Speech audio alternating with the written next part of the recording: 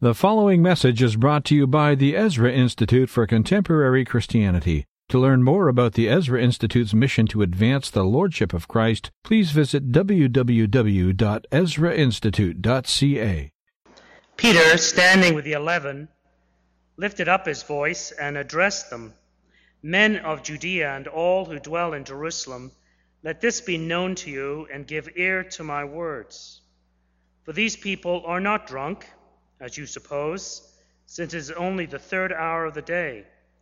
But this is what was uttered through the prophet Joel. And in the last days it shall be, God declares, that I will pour out my Spirit on all flesh, and your sons and your daughters shall prophesy, and your young men shall see visions, and your old men shall dream dreams.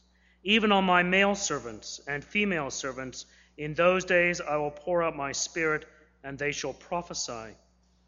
And I will show wonders in the heavens above, and signs on the earth below, blood and fire and vapor of smoke. The sun shall be turned to darkness, and the moon to blood, before the day of the Lord comes, the great and magnificent day. And it shall come to pass that everyone who calls upon the name of the Lord shall be saved. That passage obviously is preached on the day of Pentecost, in which the passage that our brother will open up for us this evening was fulfilled in part.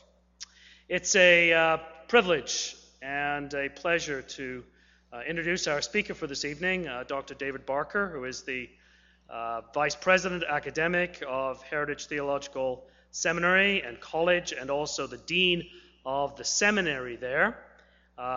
He was for many years at London Baptist Bible College and Seminary, and then at Heritage, after its merger with Central Baptist Seminary, the professor of Old Testament, and also held a position in pastoral ministry. And it was during part of his tenure anyway, as professor of Old Testament at Heritage Seminary, that I served with him. And in fact, I can remember very vividly the first occasion of our meeting. It was at a Evangelical Theological Society meeting, if I recall correctly, which was held at Queen's University in Kingston. And came away from that conversation with a real sense that here was a brother with whom I had a coincidence of convictions. And the subsequent years proved that to be the case. And David has become a very, very good friend. And what I've appreciated over the years is his passion for the kingdom of the Lord Christ, and his God-given ability to open up the Old Testament particularly. And so it's a privilege and a pleasure to have him come and speak to us tonight on the book of Joel, and particularly chapter 2. Thank you, Michael, and good evening, everyone. It is great to be here and to be able to talk about a passage of Scripture that is a bit of a challenge, and but at the same time is a critical and crucial passage to who we are as a church and to our understanding of God's work in the world, both in the past and in the present.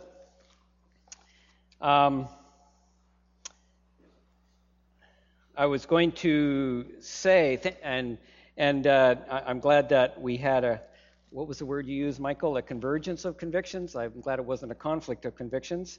But I do remember that engagement with you back at Queen's, and that was back in the days when London Baptist Bible College and Central Baptist Seminary weren't speaking to each other. And that probably most of you don't know that history. But I'll never forget that meeting with Dr. Haken and Dr. Fowler, and some conversations that went on, which I really think laid the foundations and groundwork for the eventual merger of Central and London to form Heritage, where I have been I've been part of all that since 1978, so I've been around a long time. And it was just, and then Michael and we joined together, Central and London. God did some wonderful things in bringing us together, Baptists who actually could get along with each other, That is very, very unusual, as you know, and God did some really, really good things. And I continue to teach at Heritage. Michael continues to teach with us, along with his roles at Toronto Baptist Seminary and also down at Southern. So a valued colleague, and thank you for the invitation to come and share with you this evening on this text. You do have a handout. I'll get to it eventually, so you might want to keep that in front of you because I'll eventually pick up where that handout is. I was going to say also that you've got the wrong guy talking about this. My son, Dr. Joel Barker, actually completed his PhD at MacDiv and wrote a 300-page dissertation on the book of Joel. He chose the book that was his namesake, and we got 3 pages in the Bible, and he wrote 300 pages on those 3 pages. So I have used his material. I called him and said, Joel, you need to be the guy that's speaking, but they asked me, not you, so tough, I'm here and not him. Can I use your material? And of course, I do have a copy of his dissertation and actually a wonderful sermon that I heard him preach on Acts 2. So I have shamelessly stolen much of his information and material, but with his permission. At the same time, a lot of my own thoughts, of course, as well. So tonight we have the task and joy of looking at one of the most enigmatic and yet profound texts in all of the Bible, especially for us as the church in the 21st century. Enigmatic yet profound for our sense of self and place as the church and for our sense of mission in the world. Now, perhaps that might seem an odd thing to say as we're exploring the book of the 12 in the Old Testament in your summer series. And in particular, as we look at a text from the Old Testament book, the book of Joel.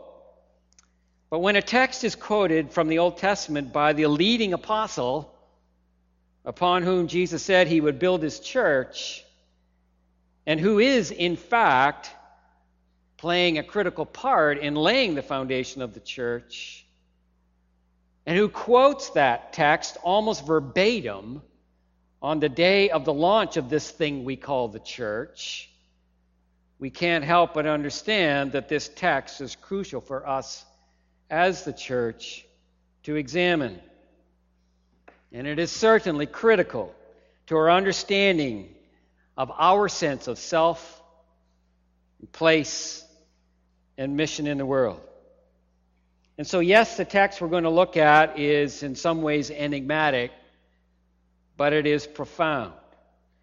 It's our task for this evening and my assignment from the powers that be that gave me this text to deal with tonight for you. So let's go to our text, and I invite you to turn in your Bibles to Joel chapter 2. Joel chapter 2. Our text is 28 to 32. And if you're following in a Hebrew Bible, and some of you may be tonight, the text is actually chapter 3, verses 1 to 5 in your Hebrew Bible. Dr. Haken has already read the Acts text that quotes it, but let me read it to you again from the Joel text from which Peter quoted. Verse 28, "And afterward I will pour out my spirit on all people. Your sons and your daughters will prophesy, your old men will dream dreams, and your young men will see visions. Even on my servants, both men and women, I will pour out my spirit in those days. I will show wonders in the heavens and on the earth, and blood and fire and billows of smoke. The sun will be turned to darkness and the moon to blood before the coming of the great and dreadful day of the Lord. And everyone who calls on the name of the Lord will be saved. For on Mount Zion and in Jerusalem there will be deliverance, as the Lord has said among the survivors whom the Lord calls." Now it is fascinating that Peter stopped in the middle of verse 32. I'm going to comment on that a little later in our presentation. You might want to find your notes now. I'm kind of picking up now where your notes start. In this text, Joel 2:28 through 32, we see in this text as an antidote to the warning of the coming horror of the and curse of the day of the Lord, the prophet Joel points to a future day of blessing, renewal, redemption, and restoration brought about by the outpouring of God's Spirit, accompanied by prophetic visions, along with cosmic signs and wonders. So it fits as a kind of antidote to some previous very difficult material captured in the idea of a locust plague. I'll come back to that. But further, and this is an important little addition, while that day finds its ultimate and final realization in a day still yet to come, even to us, the ultimate eschaton, the ultimate second coming of Christ, the fact is, it has already come in an inaugural form in the church, launched by the day of Pentecost, the day of the new harvest. Luke, in Acts 2, verses 14 to 16, tells us that Peter said, "Fellow Jews, and all who live in Jerusalem, let me explain this to you, all the signs and the wonders, the fire, the speaking in tongues, all those, in many ways, cosmic day of the Lord kind of things." He says, "These men are not drunk as you suppose. It's only 9 o'clock in the morning. No, this is what was spoken of by the prophet Joel in the last days." And then he quotes our text. So in some sense, and we've got to spend some time on this, the Joel text has its realization on the day of Pentecost, the celebration of the new harvest, and the launch of the church. So, first, let's look at the context of our Joel text. The book of Joel, the theme, if you were to say the book of Joel, you would immediately need to say, Day of the Lord. Okay? And when I teach the minor prophets, which, by the way, is a misnomer, they are not minor prophets in compared to major prophets. They are just as important as Isaiah. And so it's different. I think it's awkward to talk about the minor prophets. I do like the phrase the book of the 12. It's much more traditionally orthodox. But when I teach my students throughout the minor prophets, we use that. I try to teach them, if I say Hosea, they need to come back with something right away. If I say Joel, they need to come back with something right away. If I say Zephaniah, they need to come back. If I say Haggai, they need to come back. And so if I say Hosea, they need to say Gomer, broken marriage, something like that. If I say Zephaniah, they should say Day of the Lord. If I say Haggai, they should say rebuild the temple. And I think Dr. Haken went through some of that with you last week. And so immediately, as soon as you think of Joel, you should think of two things: locust plague, Day of the Lord. And that really in many ways captures the essence of what's going on.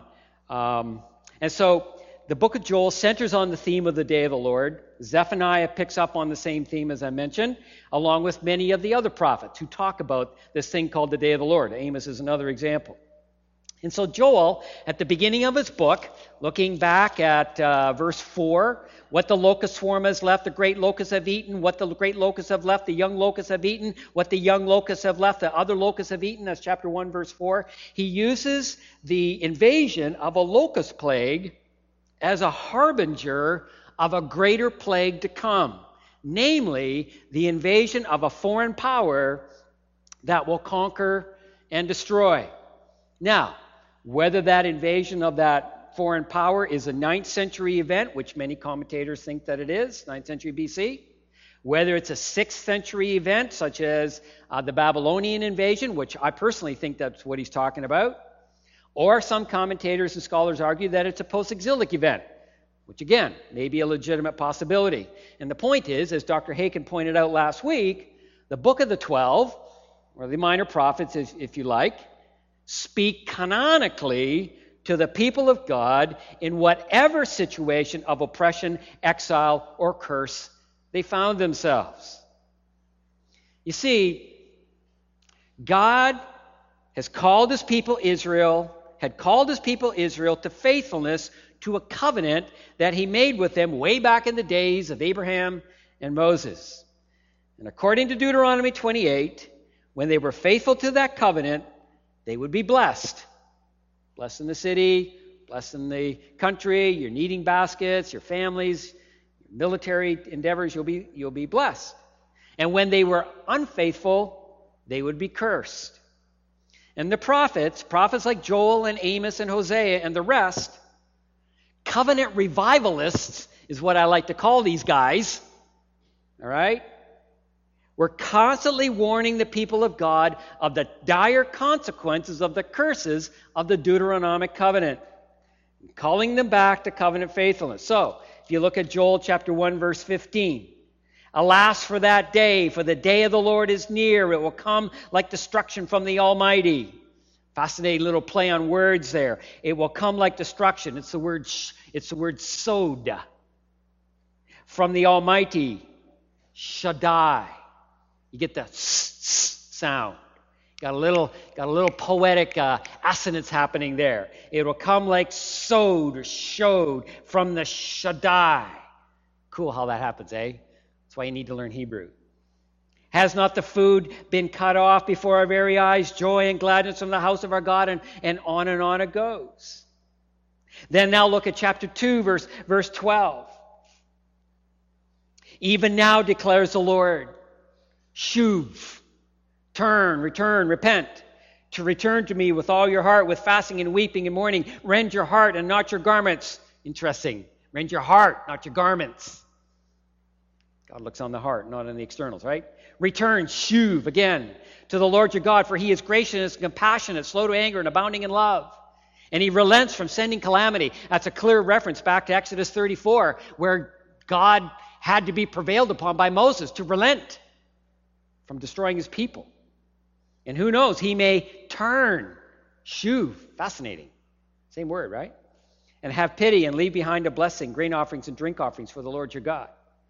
And so we're set up in the beginning part of the book of Joel with this locust plague and that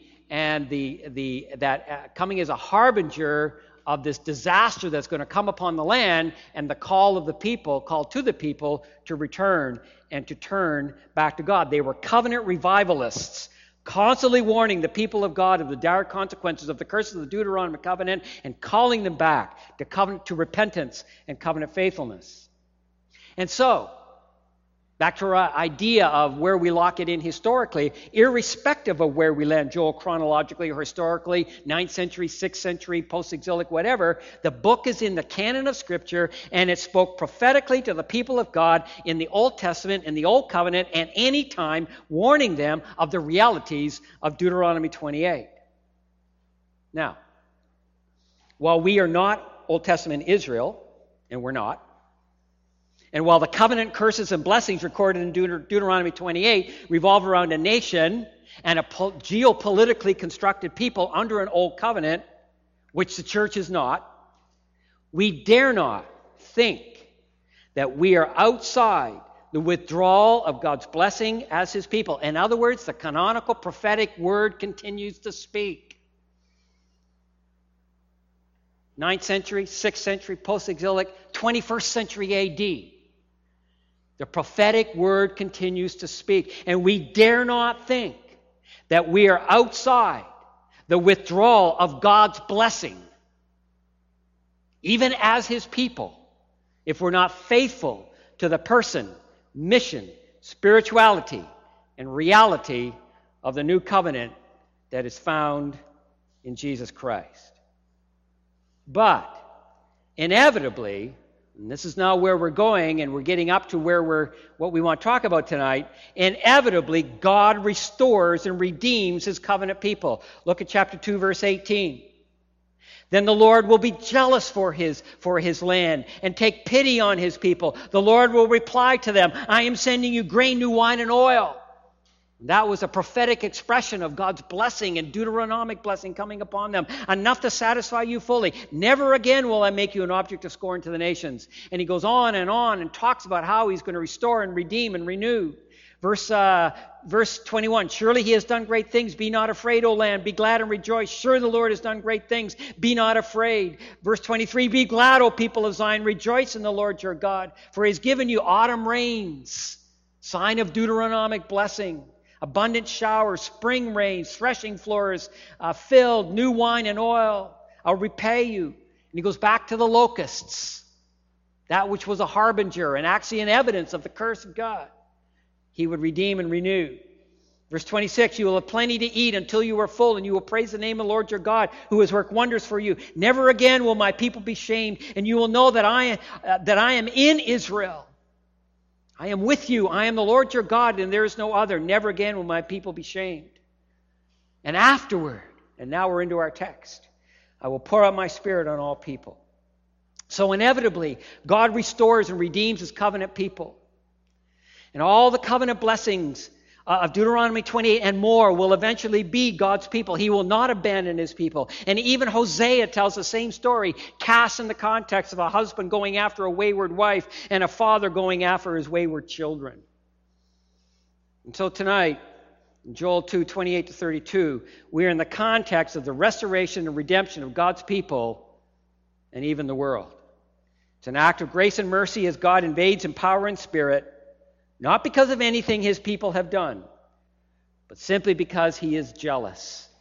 Jealous for his people, jealous for his creation, and will not let his people go.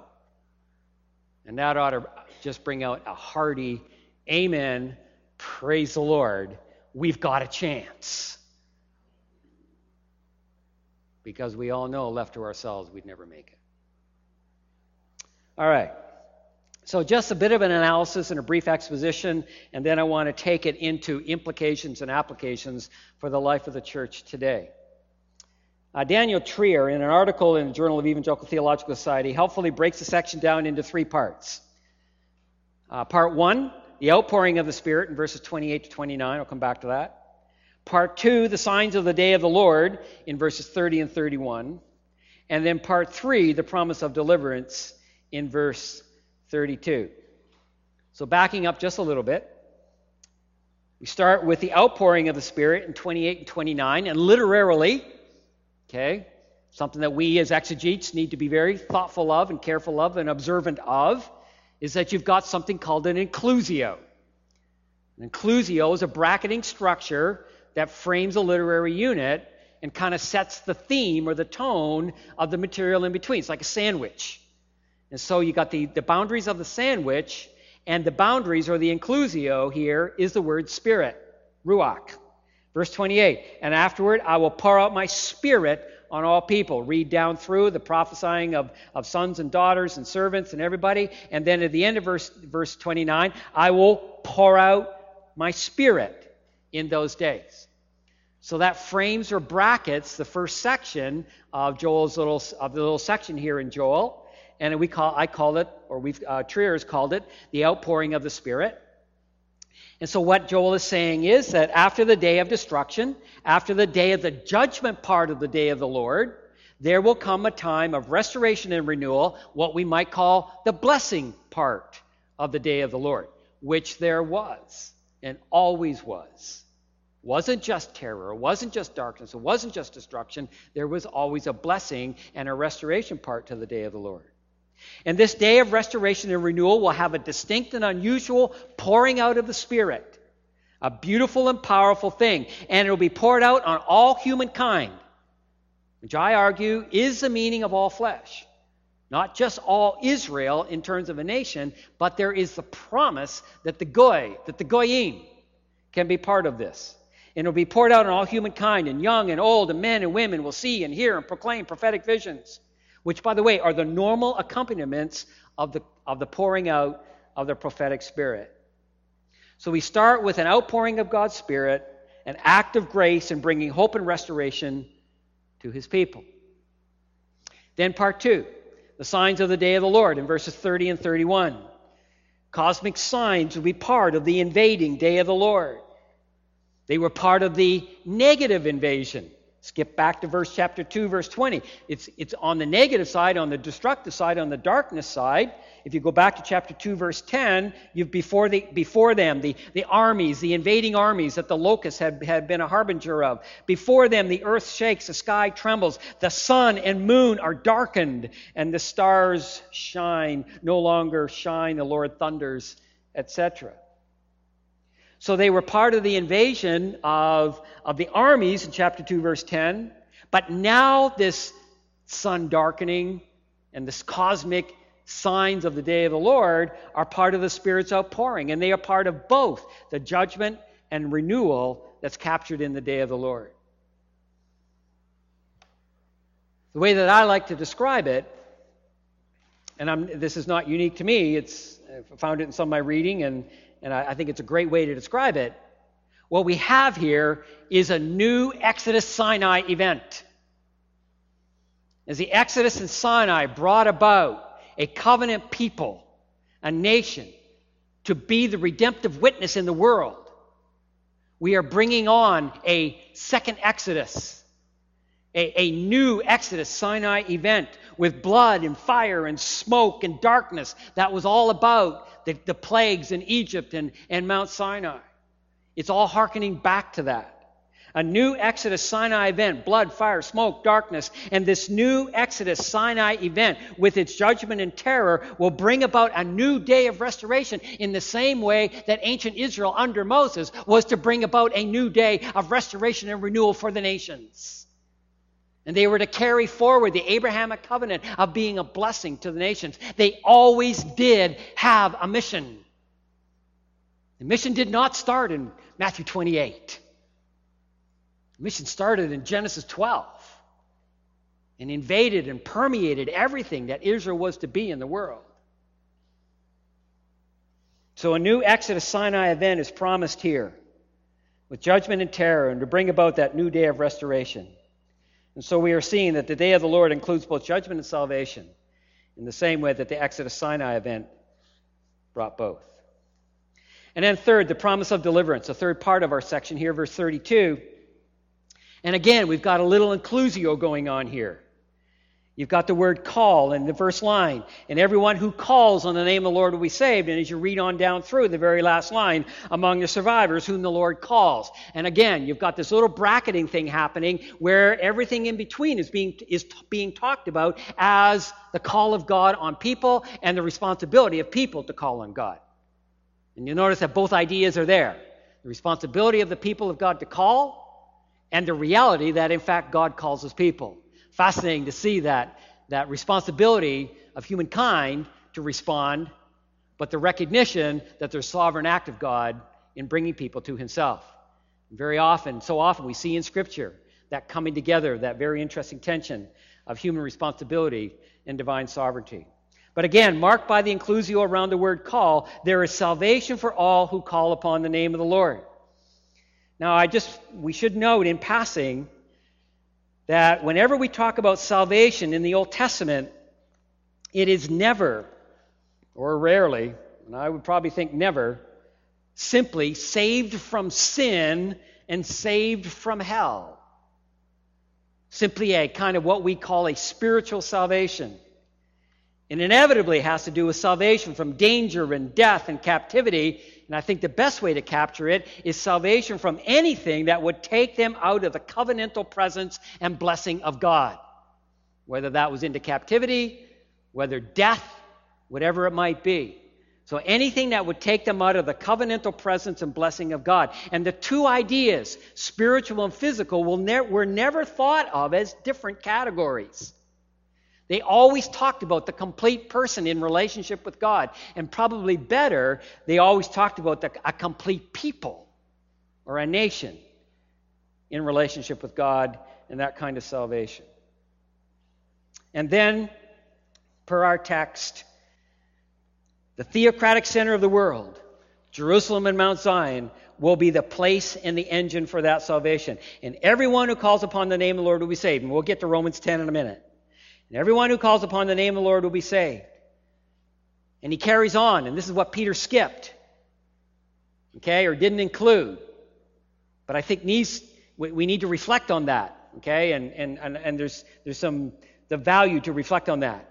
And everyone who calls upon the name of the Lord will be saved. For on Mount Zion and in Jerusalem, the theocratic center of the world, the place and the engine of restoration and renewal, there will be deliverance, the Lord has said, among the survivors who the Lord comes. And we recognize that, as the last line states, that calling to salvation comes from God himself. Yes, people are to call. Human responsibility. Everyone who calls upon the name of the Lord to be saved. Yet God calls, divine sovereignty. And so we see the divine human cooperative at work, as we see so often in Scripture.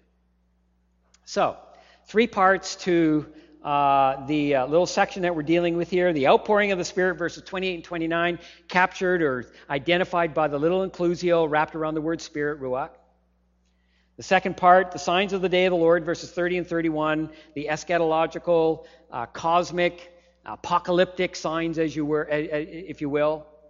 And then the promise of deliverance in verse 32, again, boundaried by that inclusio on the word call, and the responsibility and the sovereignty of God being shown in both aspects, and the centrality of the theocratic center of the world, Mount Zion and Jerusalem, being the place and the engine of that evangelistic call. Okay, so just now some reflections and comments. And I'd like to think about this just a little bit more. I want to take it from just looking at the text to some reflective things. The first thing is this. We need to understand that the prophecy of a future unique outpouring of the Spirit is not unique to Joel. It is something that was a theme of the prophets. In the Old Testament, the Spirit had been active. It was certainly there, right from the moment of creation, and we sang songs that reflected that idea. But in the Old Testament, the Spirit had come and gone as an empowering presence on kings and prophets. Came upon a king and a prophet and empowered him for the task of the mission that king and prophet that king and prophet was intended to do. And that coming and going of the Spirit have been active since Moses and even before. But there was always this notion in the Old Testament prophets that this selective coming and going would eventually become an outpouring. By the way, it's the same word that's used for the outpouring or the pouring of blood in a sacrificial situation, would eventually become an outpouring on all covenant people.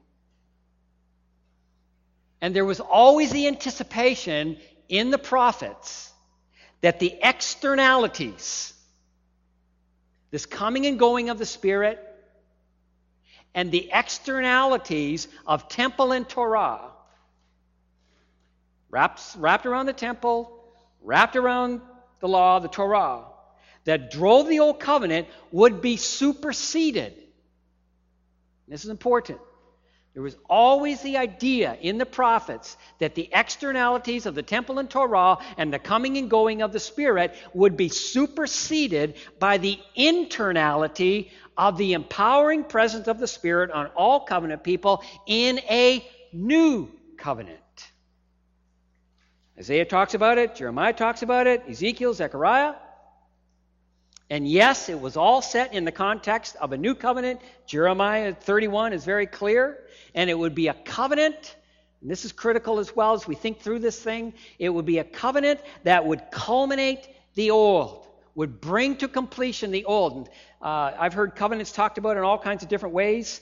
But the way I see the covenants working is you've got the covenants building on each other. I kind of build it in sequencing pyramids on top of each other and building on each other. And Christ did not come to abolish the law. He did not come to abolish the old covenant. He came to fulfill it, to bring it to its completion, to bring it to its totality. And that's what we have, is that in the Old Covenant, we've got the externality of the temple and Torah, the coming and going of the Spirit. But when Jesus came and established the new covenant, all of a sudden that law becomes something that is internalized, and the notion of pneuma as a permanent presence, baptizing and empowering all covenant people for the sake of the mission of the church, has now become a reality in Christ. Reality that was founded in the redemptive act of a substitutionary atonement on the cross. And that new covenant found in Christ that culminates everything that's gone before, that new covenant is now lived out in the people of God called the church, Christ's body, building, bride, community, and family. And the church is the culmination. It's the telos, if you like. It's the completion. It's the perfection of all that the prophets spoke about in the Old Testament. And so the prophets look forward to a new day, a new covenant era in which the Spirit would be an empowering presence on all people of covenant as a culminating event for God's redemptive purposes and redeemed people. Second, the emphasis that Joel uses here on all people is also not new. And I do believe that both Joel and Peter, who quoted Joel, understood this to mean all people, all nations, not just all Israelites. And I certainly do believe that for sure. Luke, who wrote the book of Acts, saw it this way as he wrote the material and quoted Joel, basically recorded Peter quoting Joel for the church. Gentile and Jew combination.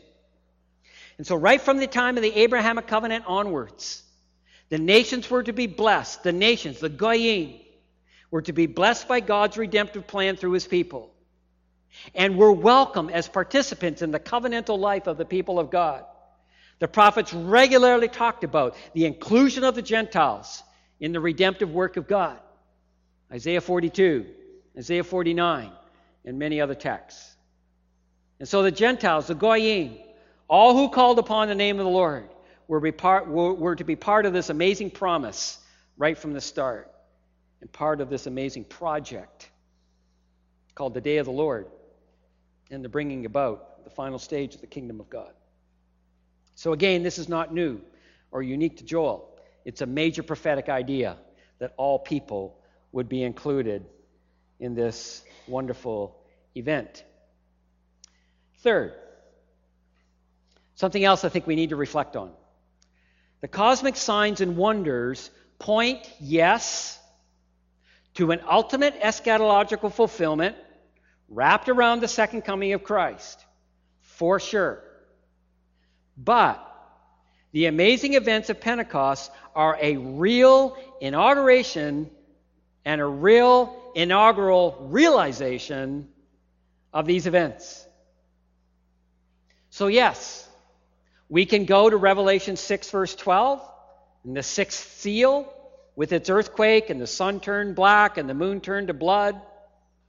We can go to Revelation 8 verses 6 to 12 with the four trumpets, the earthquakes and the fire and the moon to blood and the sun darkened. Yes, we can go to Matthew 24, 27 to 31, at the second coming of the Son of Man. Matthew then quotes, or Jesus then quotes, Isaiah 13:10, the sun will be darkened, the moon will not give its light, the stars will fall from the sky, and the heavenly bodies will be shaken. Yes, we can go there, and yes, we do recognize that there is an ultimate final realization in the eschaton, still future to us as we await the second coming of Christ. And that certainly is the hope of the believer. It's the hope of the church. But Peter makes it clear. And the reason why I'm emphasizing this is I was raised in a slightly different theological tradition than you have been. I'm not real sure how much I should say, but I was raised in a solid dispensational world. And we struggled with this text. And we we danced around it.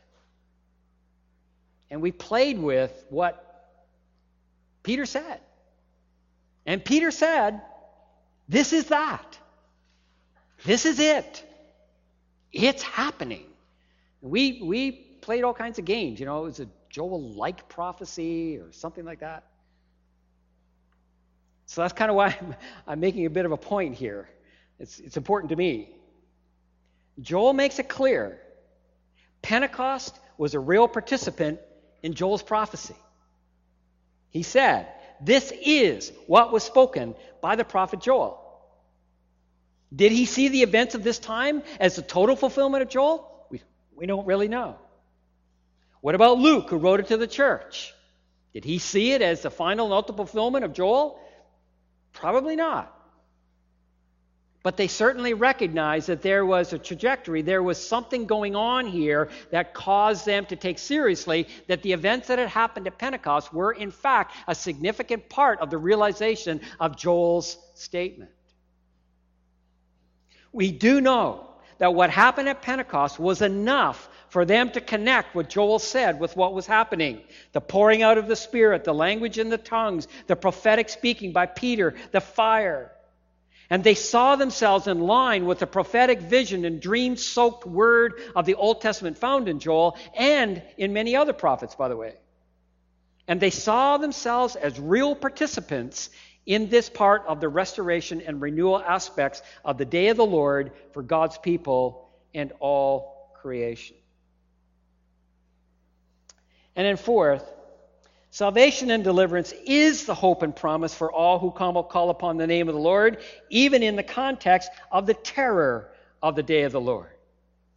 Yes, the day of the Lord was a day of darkness and gloom. And I'm amused by what Amos had to say. In Amos chapter 5, I always chuckle at this text where he says to really an apostate people, woe to you who long for the day of the Lord. Why do you long for the day of the Lord? The day will be darkness and not light. And this is the amusing part. It will be though as a man fled from a lion only to meet a bear. And as though he entered his house and rested his hand against the wall only to have a snake bite him. I think Amos he was a farmer, right, from down in Tekoa, and he understood these earthy kinds of things, right? Will not the day of the Lord be darkness, not light, pitch dark without a ray of brightness? And then he goes on and he blasts them for their hypocritical worship. I hate your festivals, and God says, I hate your festivals. So yeah, the day of the Lord was a day of darkness and doom, and it was certainly portrayed by that way as the prophets. But even in Amos, if you read the last chapter, chapter 9, there was hope and promise attached to the day of the Lord. Look at Joel chapter 3, verse 1. In those days and at that time, when I restore the fortunes of Judah and Jerusalem, I will gather all the nations and bring them down to the valley of Jehoshaphat, and there will be vindication as he enters into judgment. Look at verse 14, chapter 3, verse 14. Multitudes, multitudes in the valley of decision. For the day of the Lord is near in the valley of decision. The sun and moon will be dark and the stars will no longer shine. The Lord will roar from Zion and thunder from Jerusalem. The earth and sky will tremble. But the Lord will be a refuge for his people, a stronghold for the people of Israel. Then you know that I, the Lord your God, dwell in Zion, my holy hill. Jerusalem will be holy. Never again will foreigners invade her. And that all the new wine and oil and all the beautiful stuff that is attached to the eschatological hope and promises of God's people. So it's a hope and promise attached to the day of the Lord and vindication for the people of God. And so anyone who calls upon the name of the Lord will be saved. Which, of course, is quoted by Paul in Romans 10:13. And again, we need to understand that both Paul and Joel speak of a complete salvation, spiritual and physical. I think when we read just when we read just Romans, when we read just Paul, we are prone to think in terms only of a spiritual salvation. I think that's a mistake. Salvation has always been captured in a total and complete renewal and restoration of the person and creation and a people. There wasn't this dichotomy between the physical and the spiritual. And I think that both Paul and Joel speak of a complete salvation, spiritual and physical. And I believe we lose part of the message of the gospel when we lose the hope of a restored creation, a new heavens and a new earth, a new Jerusalem, a new Eden, and a complete salvation of persons and creation. But the prophets were always passionate about hope and salvation, not just judgment and terror. Not only were the prophets, and I like this idea, not only were the prophets covenant revivalists, they were also covenant evangelists. So where do we go with all this? What do we take away? What are the things, what do we as the people of God, as we read Joel 2, think about some of the implications, as we reflect on some of the ideas that are found here? What do we take away from all of this? And first I would suggest this. We learn a hermeneutic in reading the prophets. We learn a hermeneutic in reading prophets. The Old Testament prophets spoke of future things near and far. While they had an idea of the kind of things that would come, time and place was something that they had no idea about. And so now we understand that most prophecy, and I would argue for this, that most prophecy speaks of both inauguration and consummation. I don't think I've used that phrase yet. Inauguration and consummation. And prophets spoke. Didn't always see it clearly in time and place, but they often spoke of an inauguration that was eventually realized and wrapped around a first coming of Christ and the establishment of the church as the evidence of God's inaugurated final stage of his kingdom. But inherent with that inauguration was a consummation wrapped around a second coming of Christ and a bringing about of the new heavens and new earth, the new Jerusalem, new creation, the new Eden that was talked about in Revelation 21 and 22 as evidence of God's consummated final stage of his kingdom. So we learn a hermeneutic that is captured in the phrase, now but not yet. Inaugurated and consummated. We read prophecy in that kind of framework. And we as a church are an integral part of the now, the inauguration, while we wait for the not yet, the consummation of Christ's second coming. So we learn a new hermeneutic, or we learn a hermeneutic, not a new hermeneutic. We learn a hermeneutic in reading the prophets, and it does have implications for how the prophets speak pointedly to the life of the church today, not just in some sweet by and by future eschatological event. Second,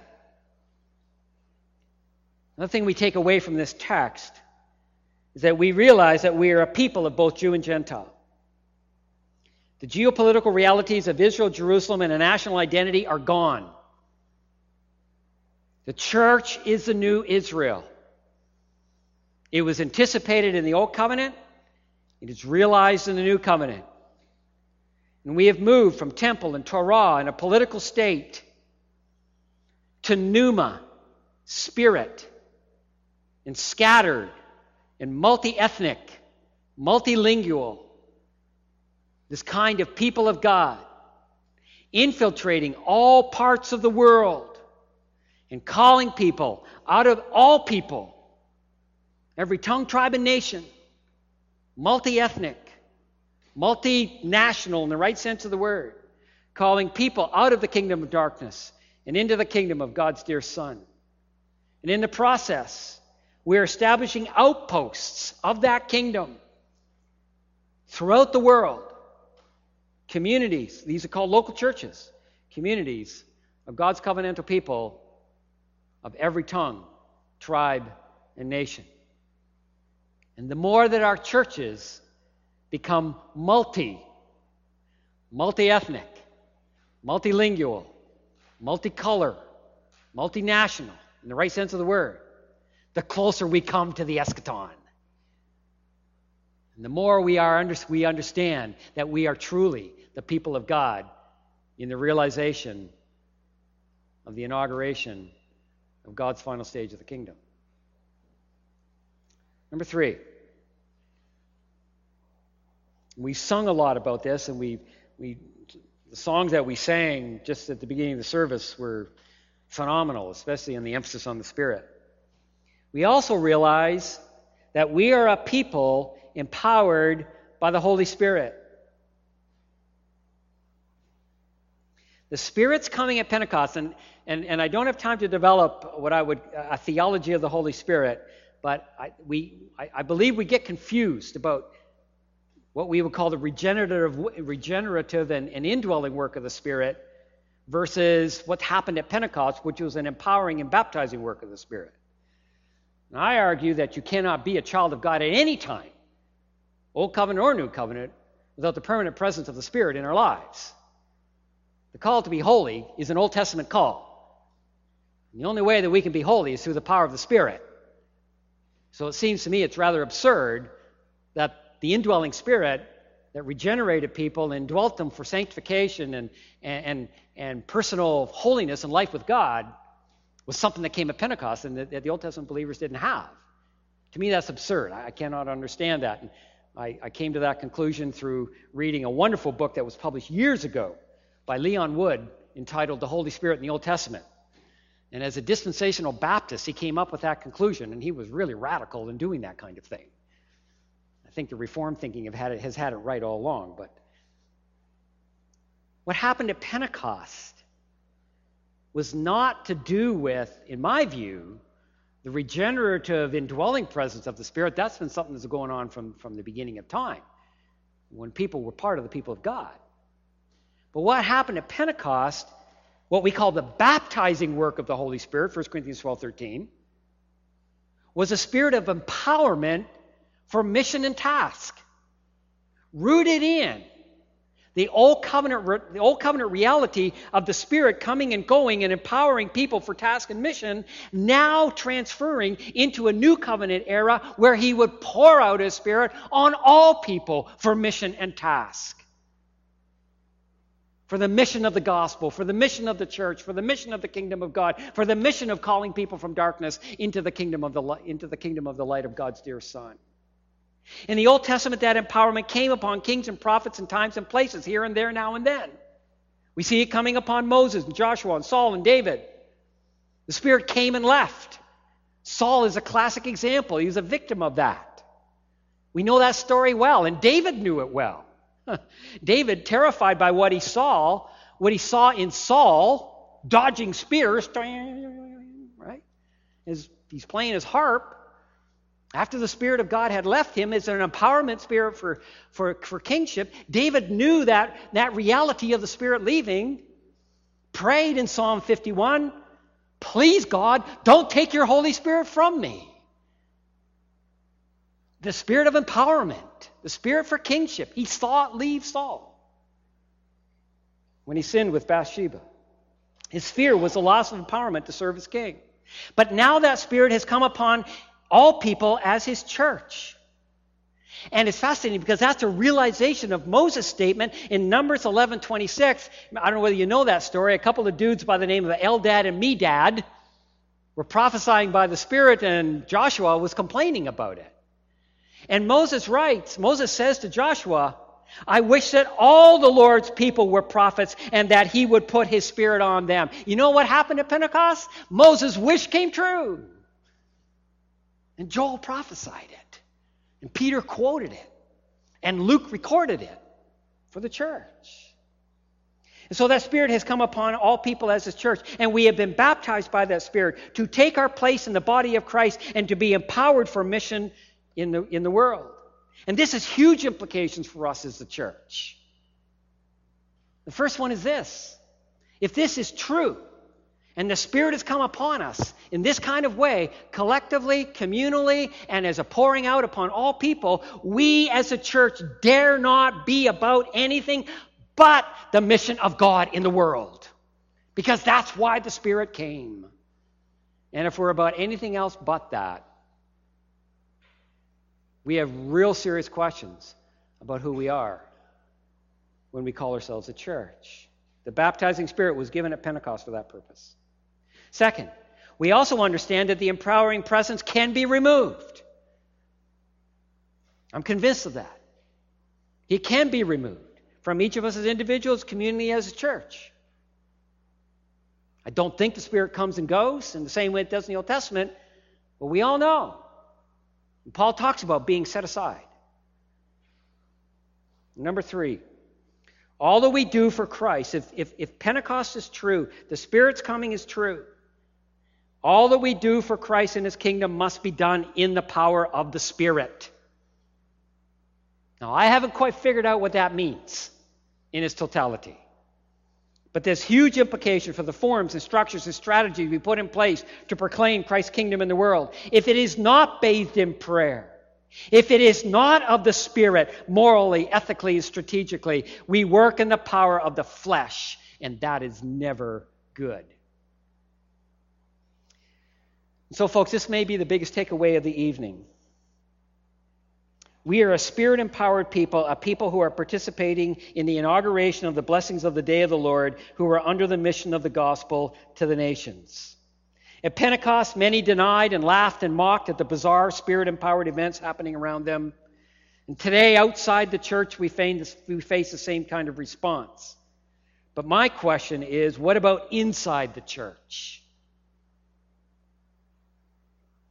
Do we really believe that Joel's prophecy has come true at Pentecost for the church and for us in the 21st century? And do we believe that the Spirit has been poured out upon us? Yes, I would argue that the kickoff, if you like, in the same way a rocket is blasted off, was accompanied by signs and wonders and all kinds of weird and wild stuff. We're kind of in the aftermath of all of that in terms of the signs and wonders that are going on, although I'm not close to the fact that signs and wonders can still happen if God chooses to use them.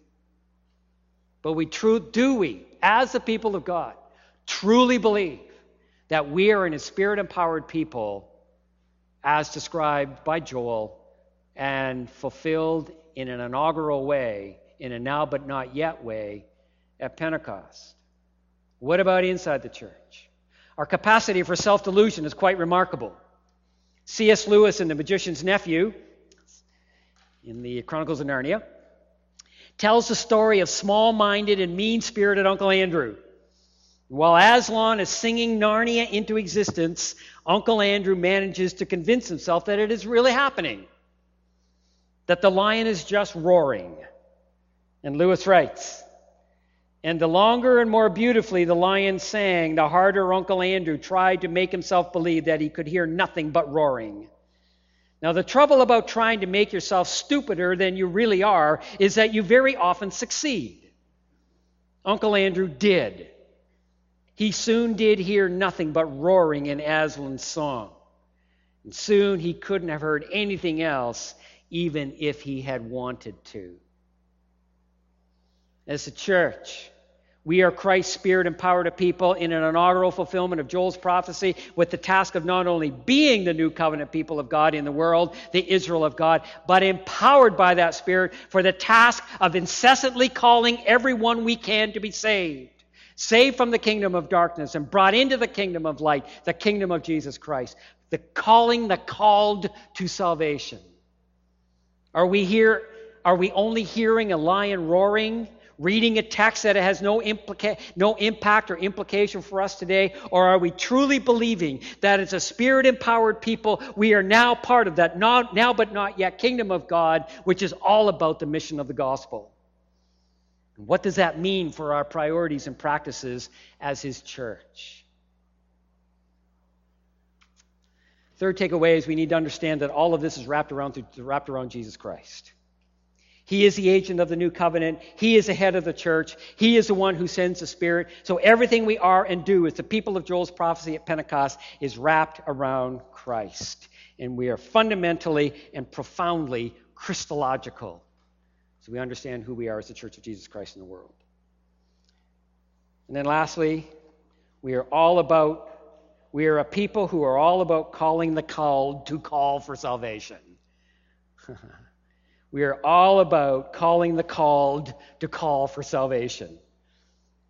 Everyone who calls upon the name of the Lord to be saved. And Paul makes it clear that there's a huge agency expectation for the church to ensure that there is a preacher who is heard. Now, it is interesting, and I said I was going to comment on this. Peter stopped before the end of verse 32 in Joel, and the references to Zion and Jerusalem. I find that fascinating. Not quite sure why he did that. But I would argue that Joel's prophecy, yes, involves Zion and Jerusalem. And for whatever reason, Peter didn't develop this, but Paul sure does later on when he says that the church today is Zion. We are the new Israel. We are the Israel of God. We are the seed of Abraham. Galatians, Romans, Galatians 6 in particular. You are the Israel of God. And so I am convinced that when Joel says, for on Mount Zion in Jerusalem there will be deliverance, as the Lord has said, among the survivors among whom the Lord calls, you know what? That's us. That's the church. We are the new Jerusalem in its now but not yet form, and anticipating the ultimate and final new Jerusalem. We are the new Israel. We are the people of God. There is only one people of God in the world today, not two. And we fulfill those prophecies, and we step in line with the Zion and Jerusalem of the Old Covenant as the church of Jesus Christ in the New. So Paul makes it clear in Galatians 6 and elsewhere that the church is the Israel of God, the evidence of the new creation to come. And so salvation is found in that new Israel of God, the church, us. Christ is our head. Joel 2, 28 to 32. My assignment and task for the evening. Thank you, whoever gave me that responsibility. Enigmatic but profound, but critical to our sense of place and mission in the world as the church launched at Pentecost. As the realized kingdom of God inaugurated in Christ and the new covenant. The message of the prophets is the voice of God to the church. May we hear and heed. God bless you all. Thank you for listening to this message brought to you by the Ezra Institute for Contemporary Christianity. Please feel free to share it with friends, but do not charge for or alter the material in any way without the express written consent of the EICC. Thank you.